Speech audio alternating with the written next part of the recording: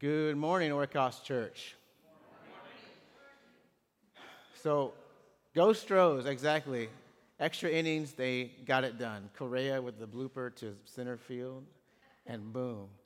We were driving back from a gathering, and we were watching the game on our phone. And Alyssa and I were like, I was like, there was one moment she was like, don't look at the phone, look at the road. And I was like, she got me. She always gets me. But I was like, dude, this is the only time, the Astros are probably the only time I've ever liked baseball because they're just so fun, right? I mean, like the names, the people. It's just baseball, but it's the Astros. So, go Stros. We may go to a game today, actually, after the service, so you know. So, Howard Tom, okay, so basically, this is on my heart right now. I love summer. Summer is a great thing. And the roads have been much more open and empty, which has been pretty cool, right? Like the school's out, people are traveling. But for some reason, I just heard the Holy Spirit say, what if the rest that you seek is in not going away, but staying like where you are, you know? So, like, instead of looking to leave to get rest, you're excited to be around those where you're at to get rest. Does that make sense, I guess? Yeah. So everybody here, I think about, it's summer, but you're here. And so I know some of you have traveled or not traveled, but you're choosing to be here. You're choosing to be here amongst your Oikos family. And I hope and pray that's restful, because I think that's what God's been helping me and my wife to see, is that rest isn't getting away, but rest is being with those that you trust, those that minister to you, those that you're open with, those that you're authentic with. And I believe I think that's really the heart of Acts chapter 15, is through the trials and troubles and tribulations. The guys that were sent before the Lord to be missionaries to the Gentiles, to us, they didn't run away. They kept coming. They kept staying in it, and they found rest in the trial. So may we find rest in the trial. May we find grit in trials so that we can stay in Houston. But don't drive. Just walk. Don't cause the traffic to be loud. So before I get further into the topic today, we have a video.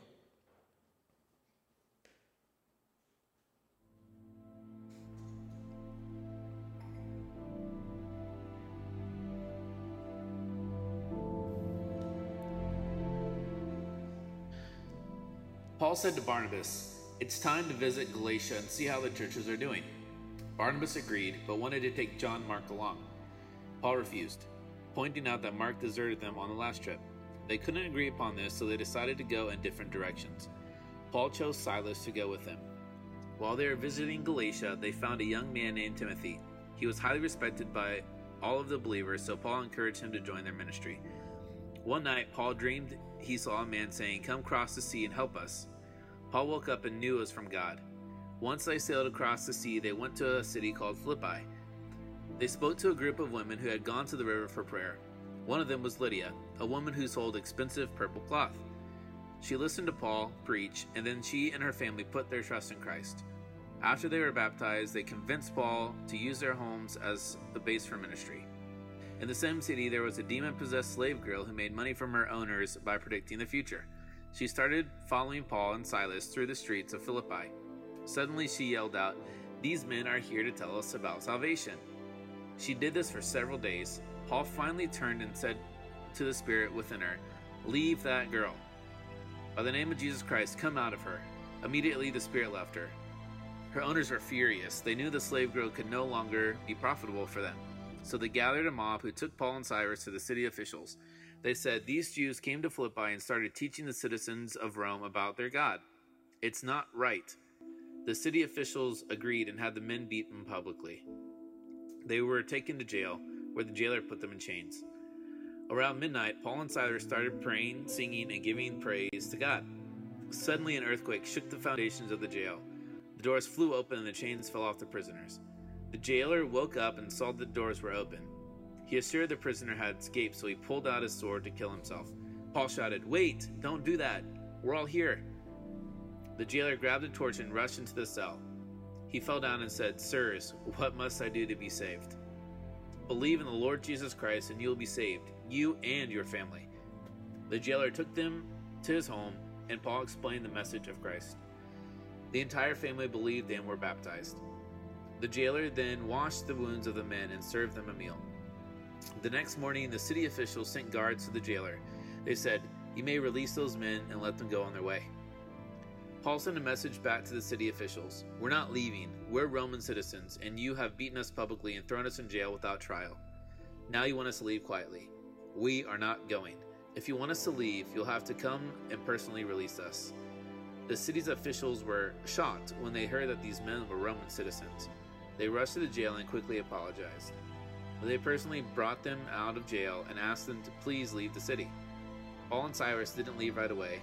They went back to the home of Lydia and encouraged the believers in Christ. Then they left. And it ends just like that. And then they left. So, amazing story, right? They're in prison. They sing. The gates fly open. The ones that had them in prison, that had them in chains, end up coming to Christ. And his whole household, the oikos, that's what that word likely means, is the household comes to faith. Awesome story. That in the hardest trial, where things just look like they're turned upside down, God comes through. And Paul and Silas don't just survive, but they thrive. People come to faith. It's hard to believe. My question I think about when I read this story is, how did they get there? Like, not physically. We know how they got there. They got beat up and they got dragged there, right? And put in chains. But how did they get there to where they can praise God in trial? Praise God in chains? That instead of, when hard times come, plotting an escape route, plotting a way to get away, plotting another vacation, they're looking at how they can proclaim God and have God rescue them. So when plans fail or change happens, I really think that what I see from Paul and Silas is they adapted. They adapted and they moved forward. And they got there because they believed that the way to get rest is through Christ. The way to get restoration is in Christ and not in changing the circumstance. So some questions I have to kind of prime us up for the sermon today. One question is, this came to mind. What is the difference between grit, that's our sermon topic, grit and stubbornness? Because they can look the same. What is the difference between grit and stubbornness? Okay, next question. Where are you resisting the Holy Spirit's redirecting? It's kind of a hint to the other question. So grit and stubbornness, and where are you resisting? Not if, where. We all are in some way. Where are you resisting the Holy Spirit's redirecting? And last question for now. Have you had your coffee yet? Because we're gonna get into this right now. Make sure you got your coffee. If you drink coffee. No pressure. All right, so Acts 16, Paul and Silas. It's a story of Paul and Silas and Timothy experiencing a lot of redirection. They had a plan. Right before this chapter, Paul and his good buddy Barnabas, which means son of encouragement, he is a natural encourager. They were rolling through preaching about the new church, and they split up. Just after getting blessed by the apostles in Jerusalem, They're getting blessed. They're getting the approval of the apostles, the guys that walked with Jesus in Jerusalem. They make a team, him, Silas, Barnabas, John Mark's in there, and some other guys, and they're off. But right before this chapter, they break up. So Barnabas and John Mark go one way, Paul and Silas go another way, all because of a disagreement over John Mark. Redirecting. That's like, I don't know, when I think of Barnabas, I think of Ken Rogers. Just, he's not a son, he's a man. He's a father of encouragement, you know. And just having a disagreement to where there's a splitting. Maybe between him and Pastor Aaron or something. And I'm John Mark, and I'm stuck in between it. I don't know. Or maybe Jason is. I don't know. I'm so prideful. I'm John Mark. And we go different directions, and Jason takes Silas. Aaron takes Jason, and then Ken takes me. And what? So in this chapter, God redirects them. So they already are on shaky ground.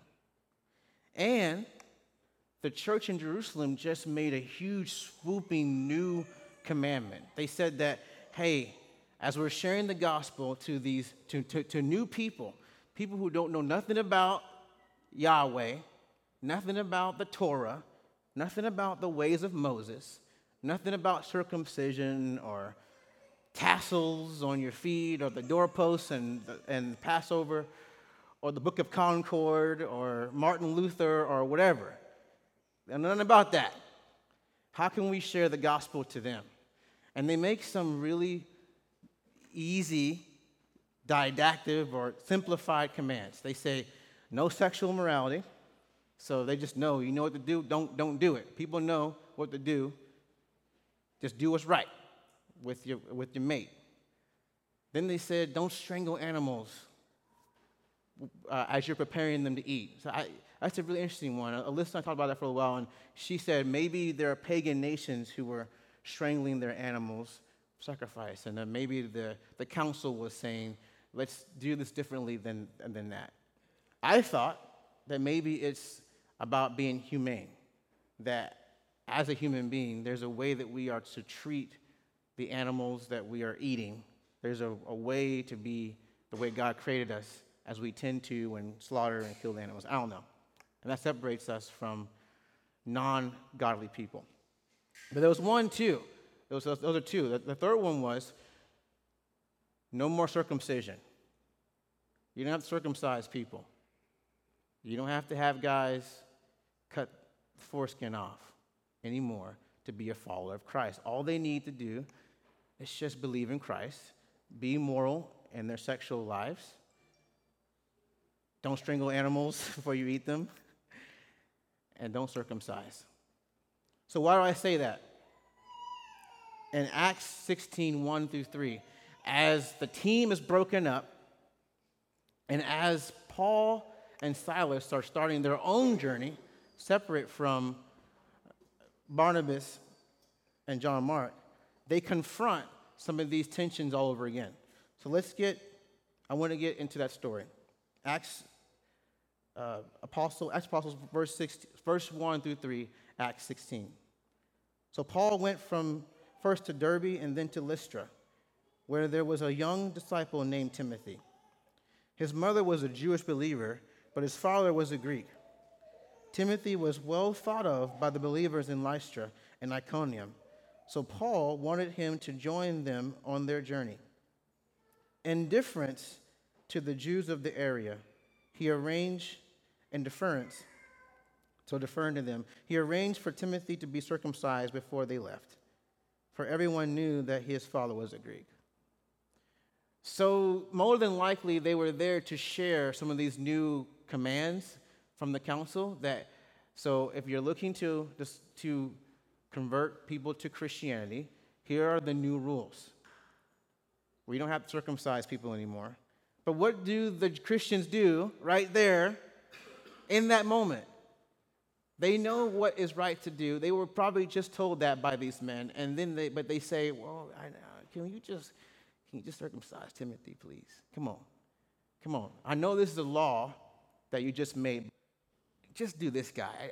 I'm not ready for this new stuff yet. I'm not ready to be redirected yet. So even though you're speaking a new command, let's just do the old stuff still. Just this one more time. They forced Paul to circumcise Timothy. So what is that like for us?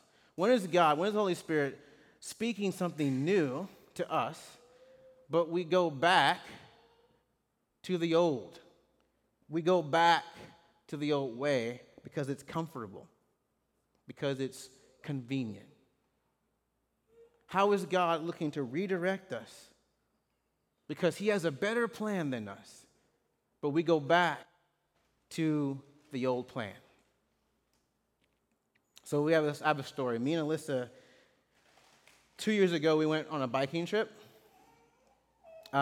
We just bought some bikes, and we were very full of pride and thought we were awesome at bike riding.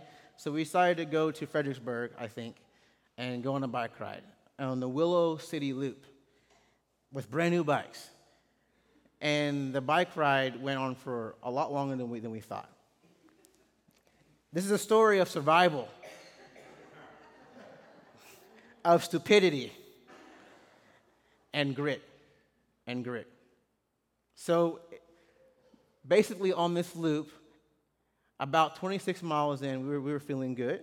And it was right at the point where it's called Willow City Loop, where all the nice plants are at. So we were like, well, okay, we feel good. We've gone about 26 miles, so why not go over this loop and maybe we'll just find a way to head back. That was the point of no return.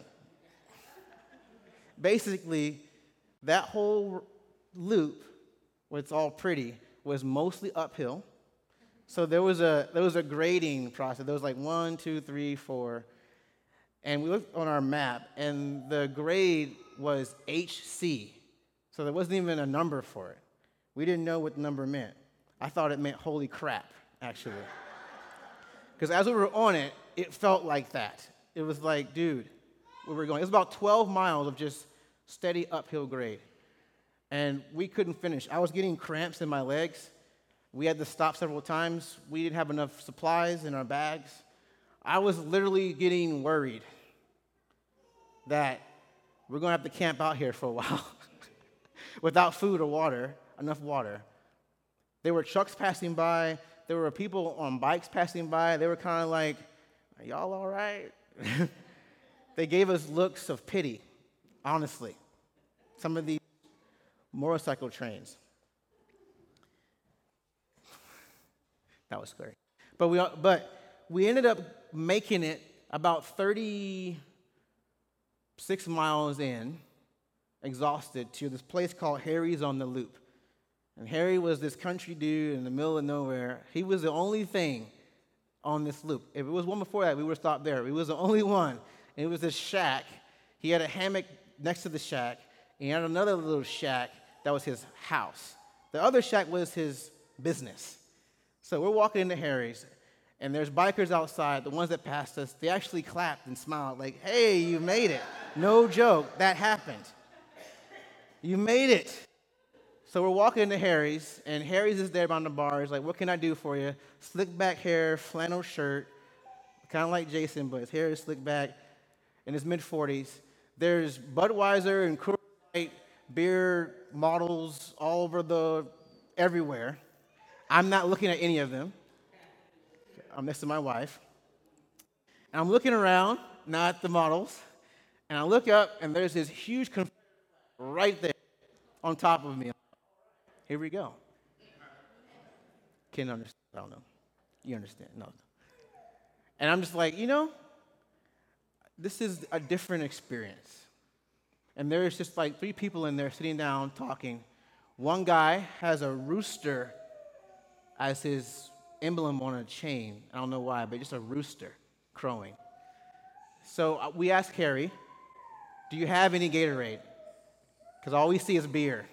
And he had in a small cooler Gatorade. I think we bought over half his supply of Gatorade. We downed 2 of them apiece within like 3 minutes. 2 Gatorade bottles. And we bought like two more. 3 more maybe. So we're drinking, and we're getting restored, and we're getting peace. And we're having an awesome conversation with those same people that had these weird misconceptions about that maybe they were racist, or maybe we're not going to make it out here alive. Maybe Harry's going to, I don't know. And we had an awesome conversation for about 30 minutes with the people that were there. God redirected my perceptions about them. He showed me that after talking for 30 minutes, we were very much alike. We had some similar things that we cared about, and we had a good time. And it wasn't for us being stupid. We would not have stumbled upon Harry's on the loop and met some friends that we didn't think we'd become friends with.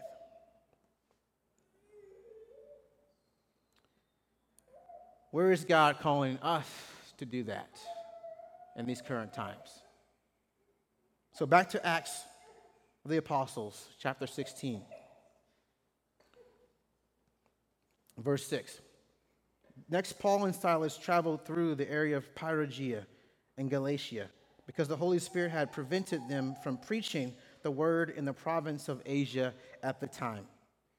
Then coming to the borders of Mysia, they headed north for the province of Bithynia. But again, the Spirit of Jesus did not allow them to go there.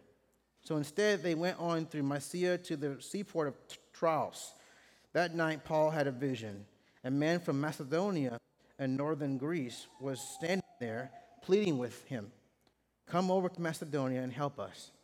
So we decided to leave from Macedonia at once, having concluded that God was calling us to preach the gospel, good news there. So they had a lot of redirecting going on. They were first called to Galatia, and then God said, "No, go to Macedonia," in a dream. They were probably going to go to Asia, but they ended up going to Macedonia instead. So they decided to go that direction. So by the way, we didn't make it out of that trip alive, so you know. We ended up surviving through the next 20 miles, and we got back to Fredericksburg, and we had a terrible night of sleep, but we made it. But it was a good trip. But in this story, in this chapter here, we keep seeing the Spirit keeps telling Paul and Silas and now Timothy, I have a better plan that you don't see. And are you going to follow that plan? Are you going to go to Asia, or are you going to go to Macedonia? He's asking them to adjust to the detours. He's asking them, in the midst of trials, show grit and trust him. Grit means not going to Asia, that place where you expect you're supposed to go. Grit means going to Macedonia, or metaphorically, the place where the Spirit interrupts and changes your plans and says, go here instead. So where is our Macedonia? Where's that place that you just hear the Holy Spirit saying, do this in the midst of a plan that you have? To the Asia. And would you go? Are you going to go there? Are we going to go there as a church? Where is that place? I don't know if God was telling us to do the whole 57 miles on our first ever biking trip, but we did it anyway, and I thank my wife that she went with me. She was like, this is stupid probably, but we did it. She did it with me, but we survived. Maybe I should have listened to Spirit more on that trip and not did it, the whole thing, but his grace and his mercy got us through. You'll see in this story that God, because Paul and Silas are with him and Timothy, and they're obeying the Holy Spirit as best as they know how, though with opposition, he continues to bring them blessing. He continues to move in front of them something expect. And plan. It's a better plan. Acts chapter 11. So they're continuing on. We boarded a boat to Trios and sailed straight across to the island of Samothrace. And the next day we landed in Neapolis. From there we reached Philippi, a major city of that district of Macedonia and a Roman colony. And we stayed there several days. On the Sabbath, we went a little way outside the city to a riverbank where we thought people would be meeting for prayer. And we sat down and to speak with some women who had gathered there. One of them was Lydia from Thyatira, a merchant of expensive purple cloth, who worshiped God. As she listened to us, the Lord opened her heart, and she accepted what Paul was saying. She and her household were baptized, and she asked us to be her guest. If you agree that I am a true believer in the Lord, she said, come and stay at my home.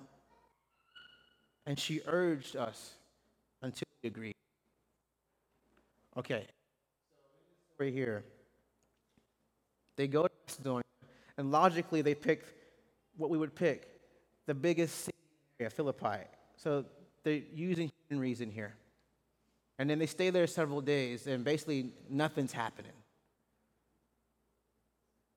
I think about, do I feel that way? When I'm trying to follow the Lord, and I still use my think it's right.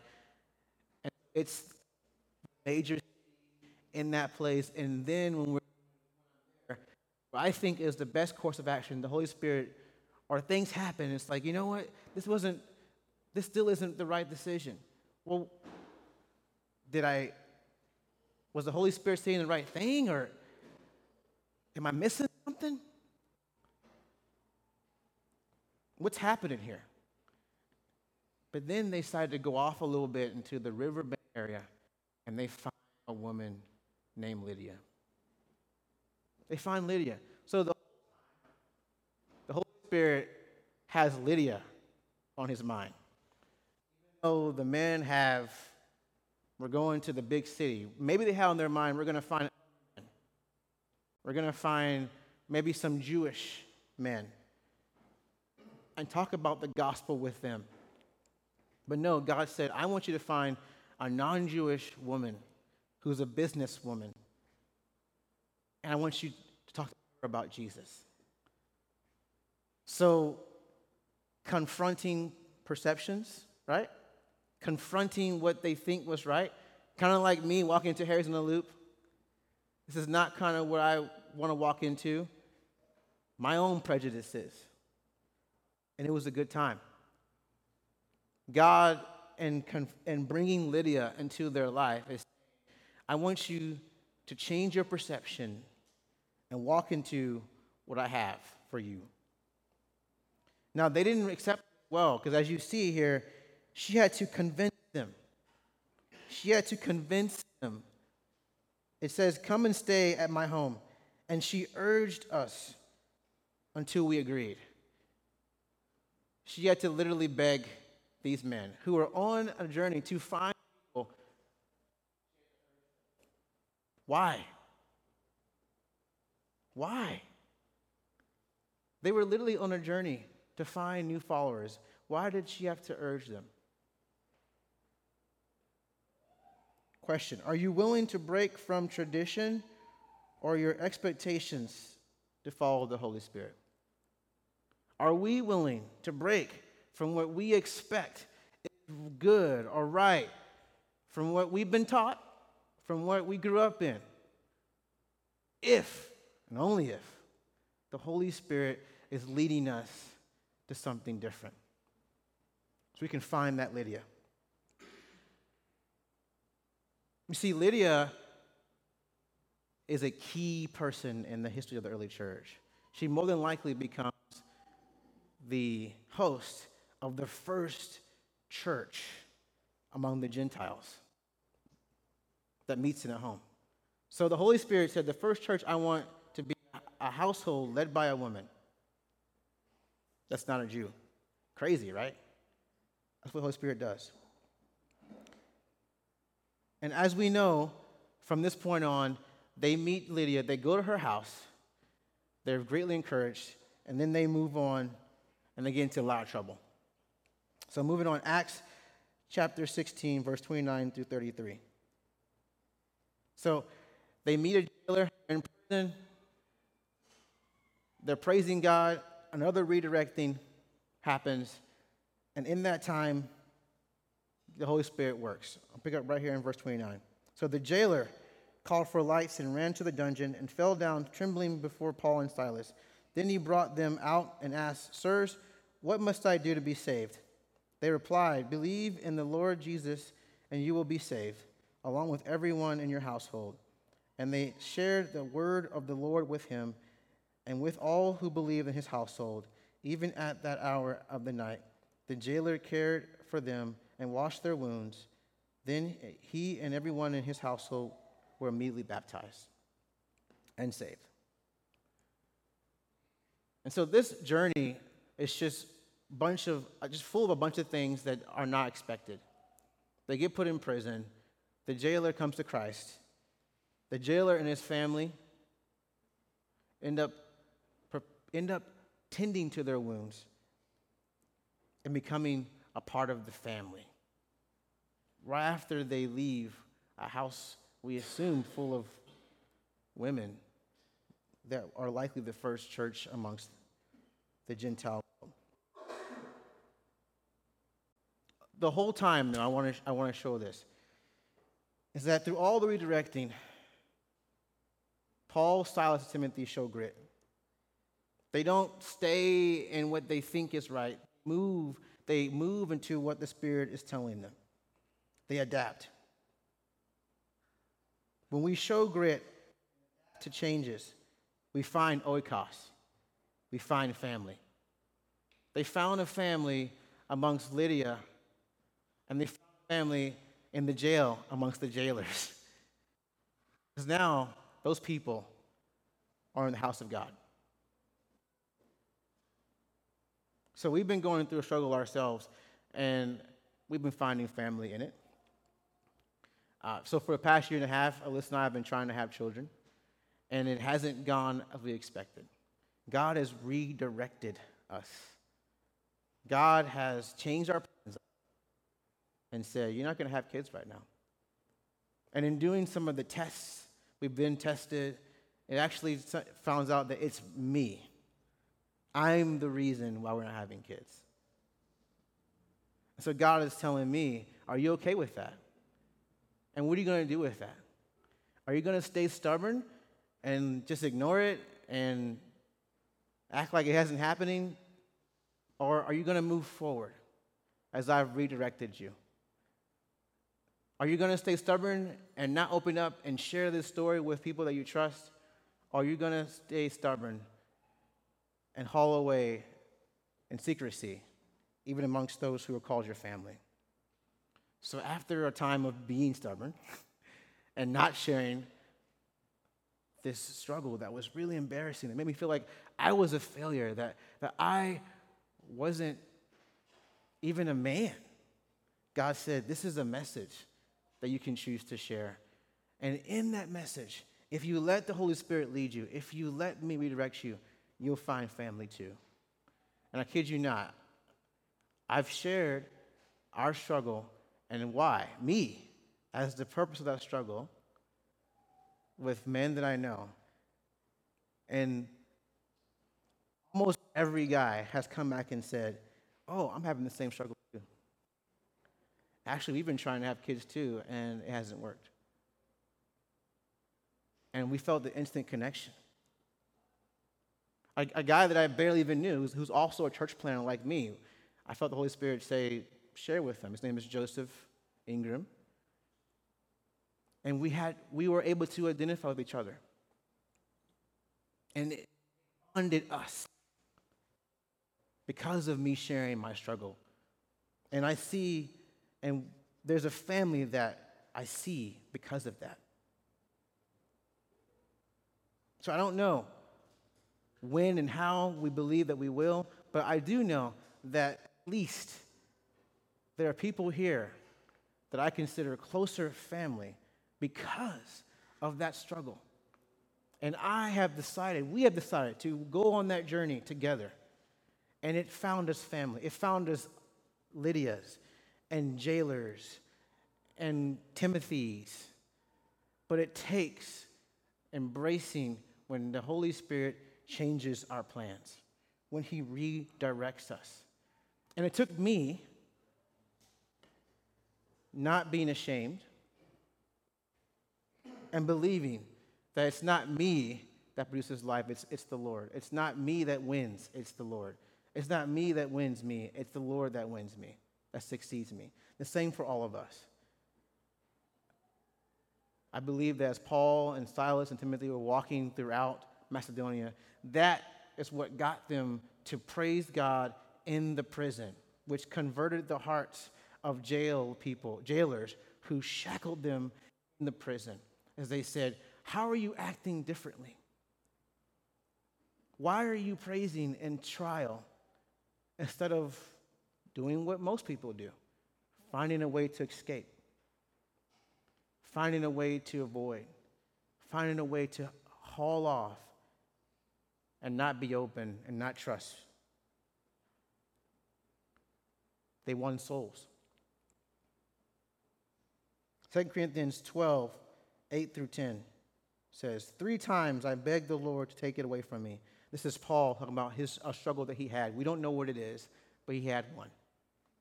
Each time he said, "My grace is all you need. My power works best in weakness.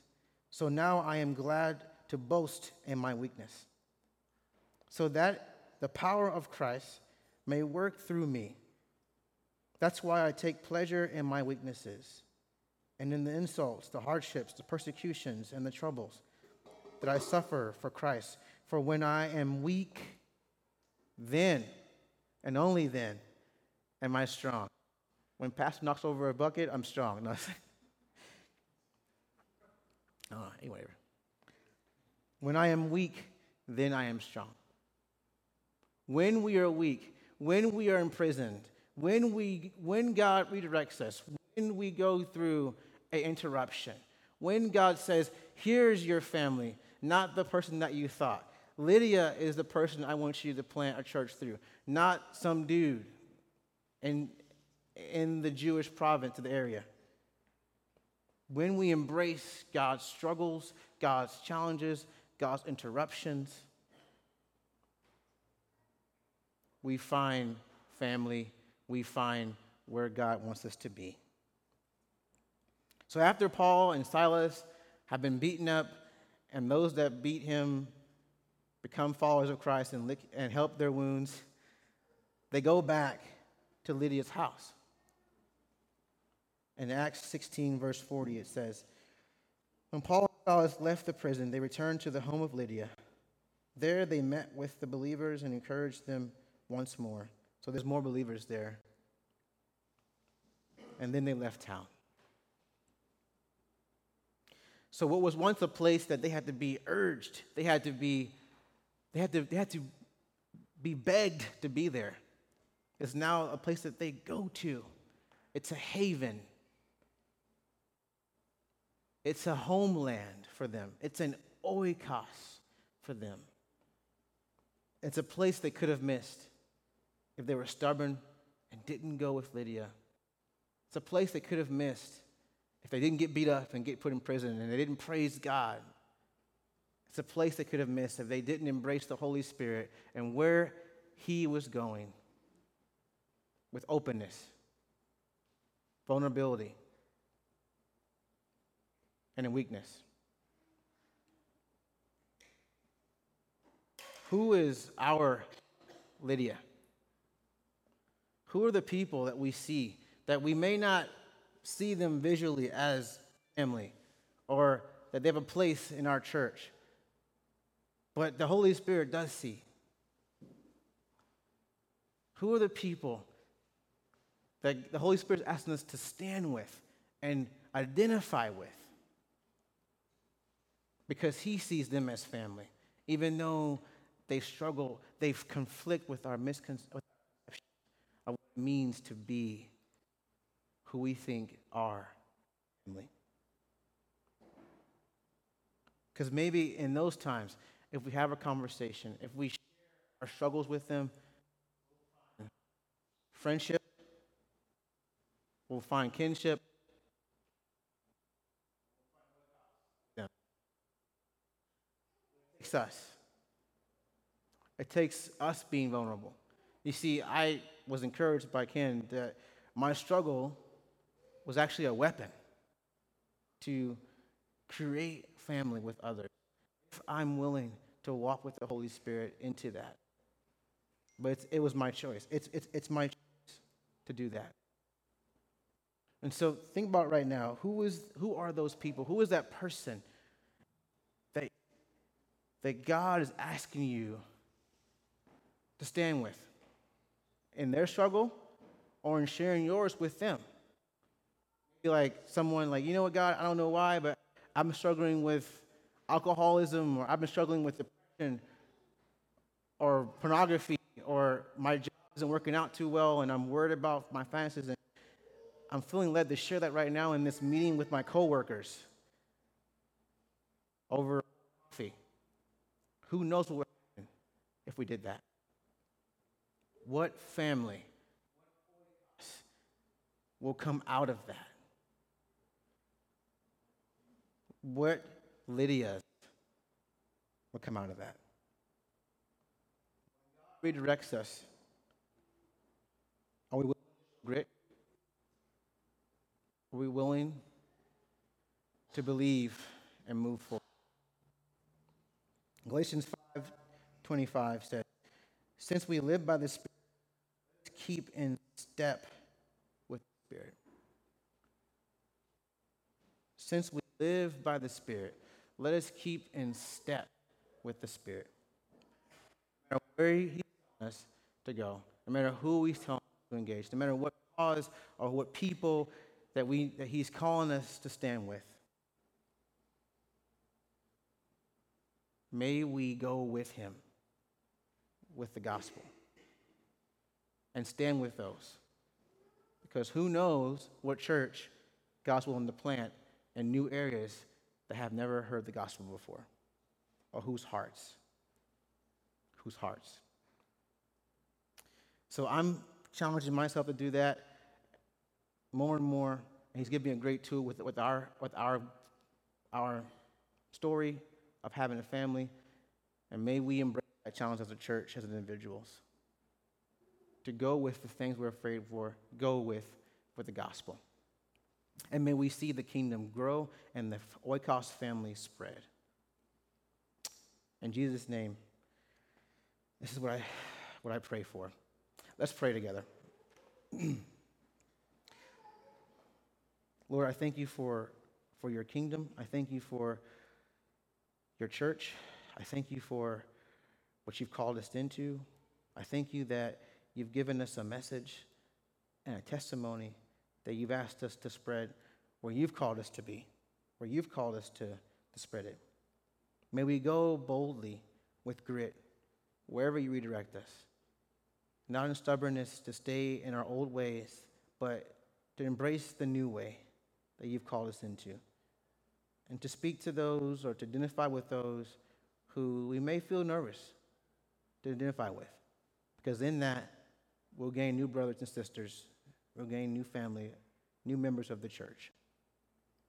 And may we see in our own way the same story as what Paul and Silas and the new member of the team, Timothy, saw when they get to go back to Lydia's home and praise God in her house. We praise you, and we hope that you show us this in our own way, in our own time, here in Houston, Texas, in this home, in this church, in our lives. In Jesus' name we pray. Amen.